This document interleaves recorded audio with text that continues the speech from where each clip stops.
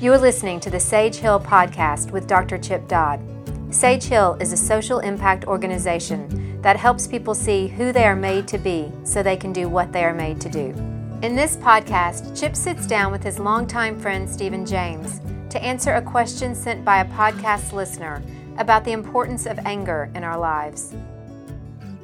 Well, Chip, these podcasts, hey man, are like people are listening to them. Really? Really? I know, it's surprising. I just like talking to you. I love it too. We do this anyway. Well, as you know, I like talking. Let's record it. Yeah. And we're actually, people are starting to send in questions. They somehow found a way to email us and sending in questions. Oh. So an old friend of ours, Jeff Pope from Erie, Colorado. So Jeff did this great question. He said, I discussed with Chip his statement, I wake up in the morning and pray for my anger.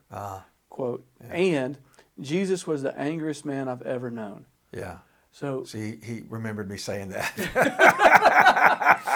So either Jeff's going to get us in a lot of trouble, or it's going to help other people. There's a context. If you don't mind, let's start with anger. Yeah, let's do that. Well, terribly misunderstood and often misjudged, and there are a lot of shoulds. You and I did a podcast on shoulds. Yeah. You know, the critic. But anger is a feeling that expresses vulnerability. So automatically we're in confusion. But anger is a feeling that expresses that we've been touched and we care about something. It's like, what matters to me, I'm going to be angry about if it's going away or if it doesn't work. And also it expresses a desire for something. Mm-hmm. So anger is the desire feeling, and it exposes us to others, and they know and see what we care about.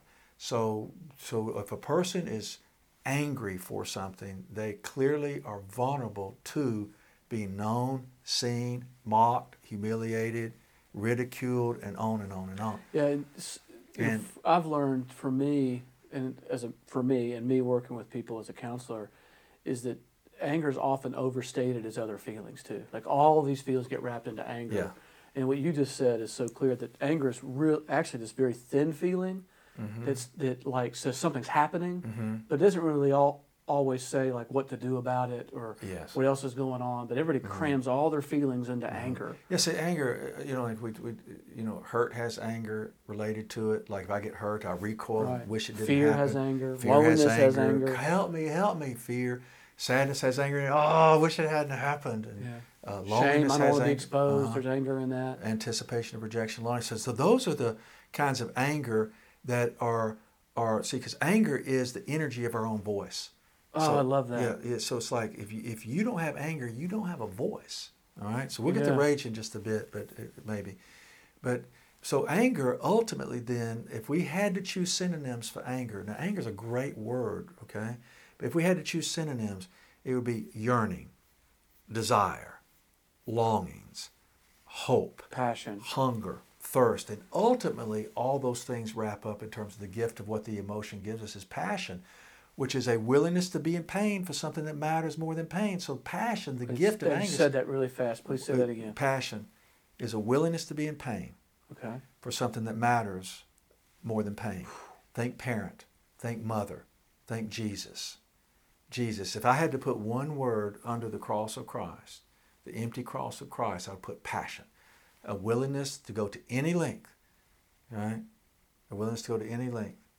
A willingness to be in pain, to go to any length for what matters to me. Wow. Yeah. So, man. So why does anger get such a bad rap then?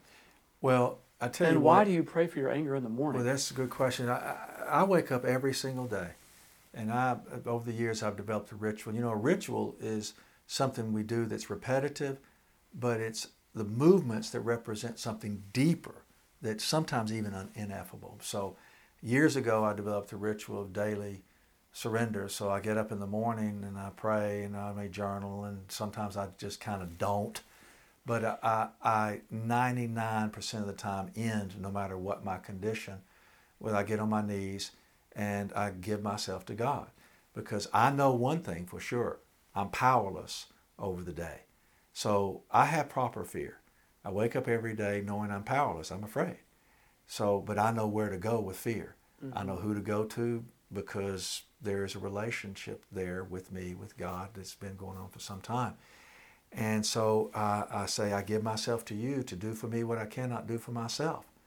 And then it's like, give me my desire. Let me walk in the vulnerability of what matters to me.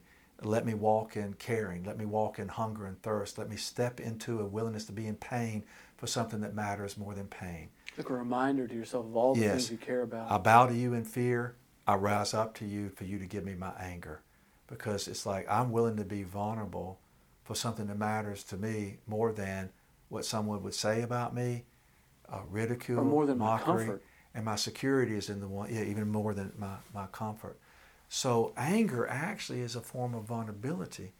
So when I say Jesus is the angriest man I ever met, not only am I saying that I met him, which sounds sort of weird, so it's a spiritual discussion, but it's like the man came and he did it. And it's like, so wherever he goes, I want to go. I'm following. He gave it all. It worked. He let us know what mattered to him, and he did whatever he had to do to get to that expression. So he showed us what he cared about and went to any length to express that care. So anger is creative, anger reaches, and anger is vulnerable. It's not hard.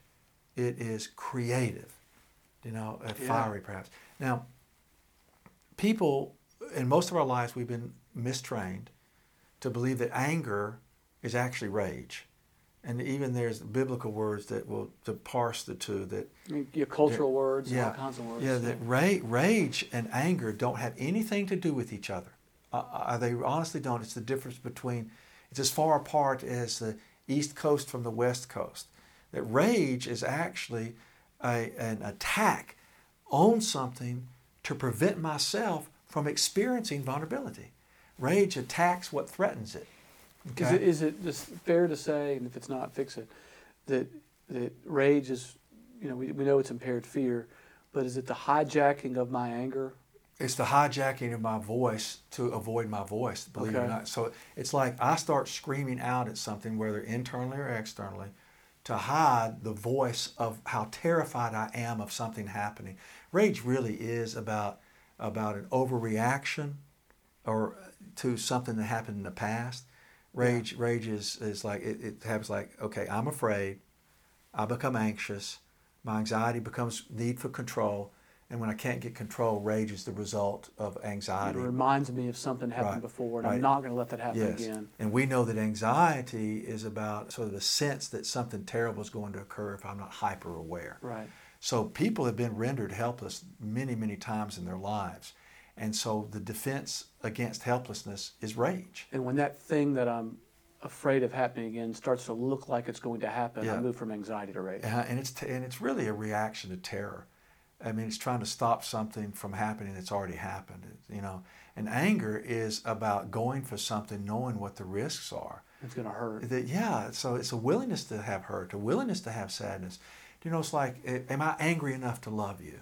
Am I angry enough to attach? Am I angry enough to say what matters? Am I angry enough to tell the truth about my hurt, my sadness, and so on? And then when I love you my whole life and you're gone, am I caring enough? Did I attach enough to have the sadness of you being gone? So anger connects to everything. Anger is focused and creative. Rage is unfocused in many ways. And then murderous. It is. I will have control no matter what it takes, because I will do whatever I've got to do not to feel. Anger says, I'm willing to feel whatever it takes to get to where my heart hungers to go. Yeah. Do you see the difference? Oh, yeah. It's amazing. And so when, Jesus always gets some credit for being righteously indignant in the temple, I say that Jesus was angry, stayed angry, remained angry, but was angry from in the beginning, in the middle, and the end. And it's like... he had to focus bigger than just that moment of fear. Like it was, his focus was bigger, his mission was bigger, his idea of who he was and whose he was bigger than the threat in front of him. Yes. Yeah. Boy, well, that's well said, Steve. Thanks. Garden of Gethsemane, he said, if you can take this from me, if you could take this from me, please take it from me. I do not want to do this. Everything in me doesn't. but your will be done. Yeah. Like that is angry on Surrender. both directions. Right. Like, God, please, no. And yet I will, whatever. And it I know takes. for me, I can oscillate between anger and rage and fear and rage and anger and Yeah. dread, Yeah. like 20 times in 20 seconds, right? Yeah. Especially when it's things I care about, like my kids or my marriage Mm-hmm. or finances, like all kinds of things that worry me. Mm-hmm. I'll also have passion around, and they kind of start interweaving. And Have you man. noticed? Isn't that something? I mean, we'll start talking about all our mistakes, which is it's just inevitable. Failure, Yeah. failure, the gift of failure. Absolutely. right? Coming back Yeah. to asking questions. Yeah. Yeah, absolutely. Be willing to Needing grow help. Mhm. and repent. But I noticed that when I say, I'm going to make this, keep this, stop this from happening, that most of the time is pre-rage. Because I'll do whatever I got to do to stop him, her from getting to this place. It is about terror. And then that thing I'm trying to protect actually becomes the problem that I'm Yes. going to squash. Yes. Yeah. Yes. And that's how we end up taking away, Stephen, the anger of our children. We rob them of their voices through rage. Mm-hmm. Our need to have things the way we want them so that they won't end up making choices we don't want them to make Right. puts them in a position of being afraid to show how much something matters to them. So once we take their voices from them, they become terrified of having them, and then they are set up to rage too, instead of have anger. So you're saying that my rage is my parents' problem? and will be our children's problem. Amen. That'll preach. Yeah. Stephen, I don't like this either, but and you and I have known each other for 18 years. Yeah, a long time. Do you understand that that's as long as some people have been alive? Your children aren't even 18 years old yet, almost, Right. And my oldest son is only 6 years older than that. So it's Yeah. like, you and I have known each other 18 years, and I just now am coming into a very sad acceptance and also angering recognition. It takes a lifetime to learn how to live. It's like, that, I really didn't think that was as true as it is. Mm. I really do know that life is about practicing. It's more true than you wanted it to be. Yeah. Oh. Yeah. I'm more of a witness to it versus a believer in it. A witness is somebody who's like felt it, seen it, Yeah. was part of the situation. And there's this sneaky, arrogant part of me that watches you Uh-huh. and goes, You'll do better. I'll do better. Yeah. And the minute I say that, it's like, oh God, like Yeah. I'm setting myself up to do worse. Yeah. In so many ways. But Yeah. but it's like to have watched you do such a remarkable job with your sons, and by that I mean create an environment where they can come back to you and tell you how you failed. Yes. Right? Mm-hmm. It's like I can say I want that, Uh-huh. but I think my sons are going to do it better than yours. Yes. Which is so scary. 'cause- Isn't that something? Oh God, I know I'm so scared of that. Yeah. Yeah. And what? And you're doing it with great humility and great heartache. Mm-hmm. But that thing in me that is really a refusal of my own grief, in a lot of ways. About I don't want to face what I didn't get, and I don't want to face what they're not getting, and I don't want to face what I don't have to give them. Like, I mean, it all of a sudden breeds this place of arrogance and Yeah. self-righteousness and terror and Yeah. And you know what, Stephen? That is ultimately has been my rejection of grace needed and mercy received, or grace received and mercy needed. I did not want to need that mercy or that grace, and so therefore I could, if I worked hard enough, even surrendered hard enough, ward it off. did enough therapy, got Right. smart enough, Right. I would wind up not being human. wrote good books about it. Yeah. Yeah. I won't be human. So much we're sitting in a room which has a lot of the early days of us forming the spiritual root system and the voice of the heart. Dreaming now about Sage posters Hill. Yeah. And I really believe that so much of what I've written is me after wanting to live fully, love deeply, and lead well. Myself first. I'm the first learner. I'm the first failure.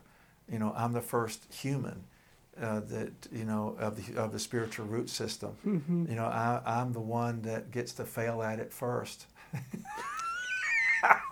Because It's this great idea I can't live up to. well, of course, and see that's why it's a spiritual root system. Now, people are focusing on system, which means there's a system that I can apply that's going to make me not human. But I did the thing more than I even knew, talking about the spiritual nature of life is rooted in a certain way. And if we grow as human beings emotionally and spiritually, the roots, the thickness, the drinking, the neediness of drawing from the water, Jeremiah 17. Keep bearing fruit. He said 17. The roots will bear fruit, and they will not bear perfection. Even when bad things come, I have something to offer. System is like sewer system, okay? Oh, Okay? So spiritual root sewer. there is no, spiritual root. There is no institutionalization of becoming human.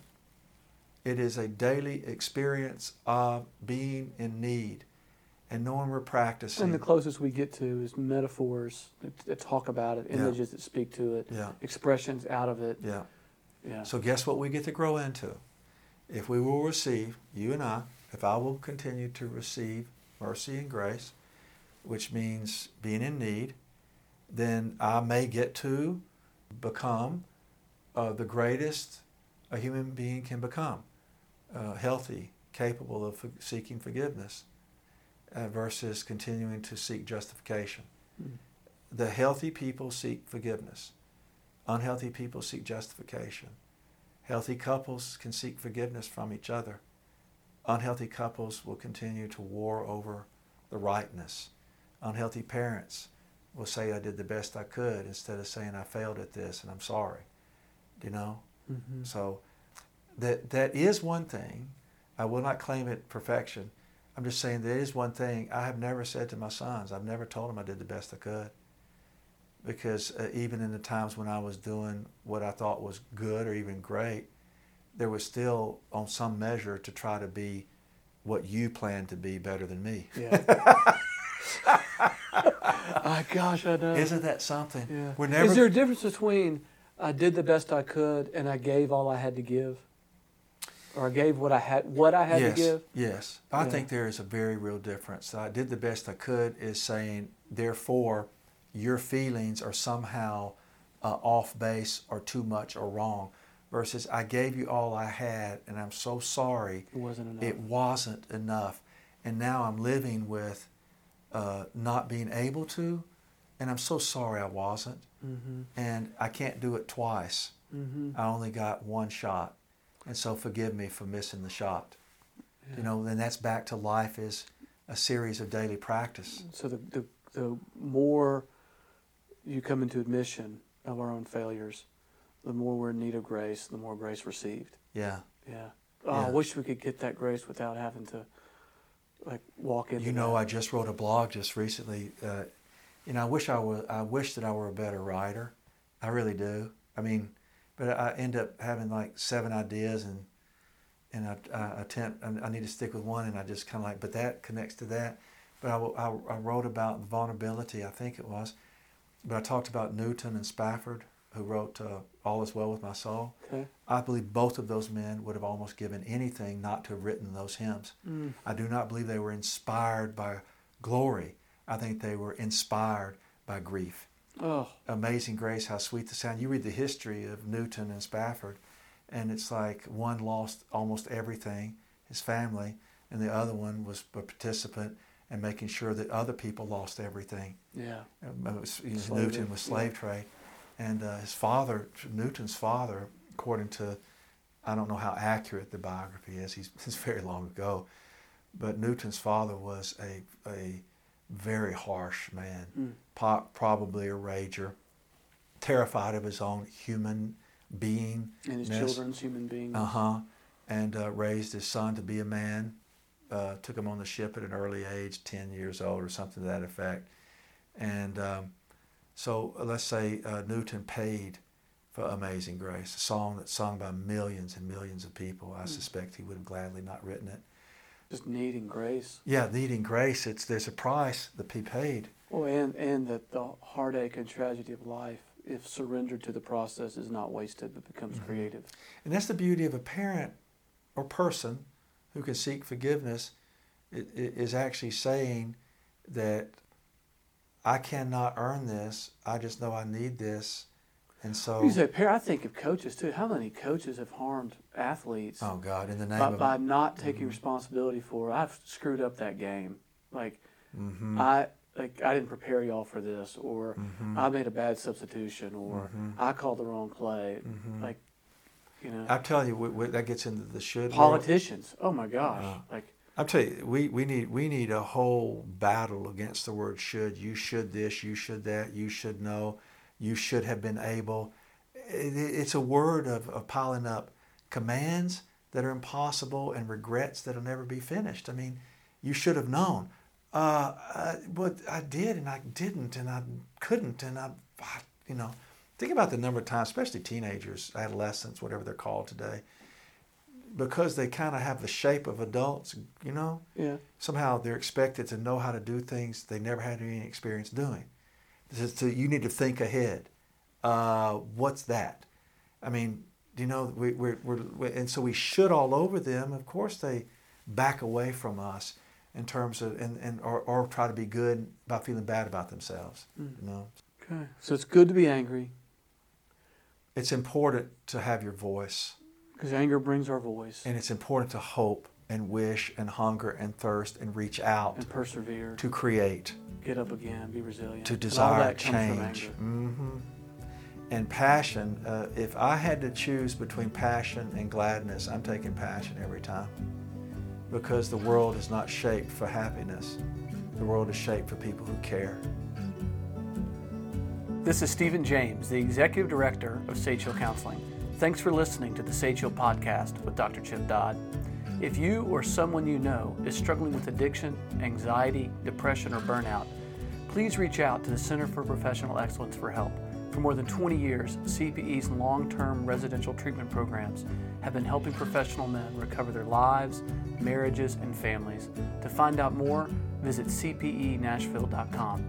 Further, if you're a therapist, a pastor, or professional that works with people, and you'd like to be better equipped to help them live fully, we invite you to learn more about Sage Hill Training, an in-depth experiential training to help you bring your heart to the work you're called to do. You can visit Sage Hill Training to register.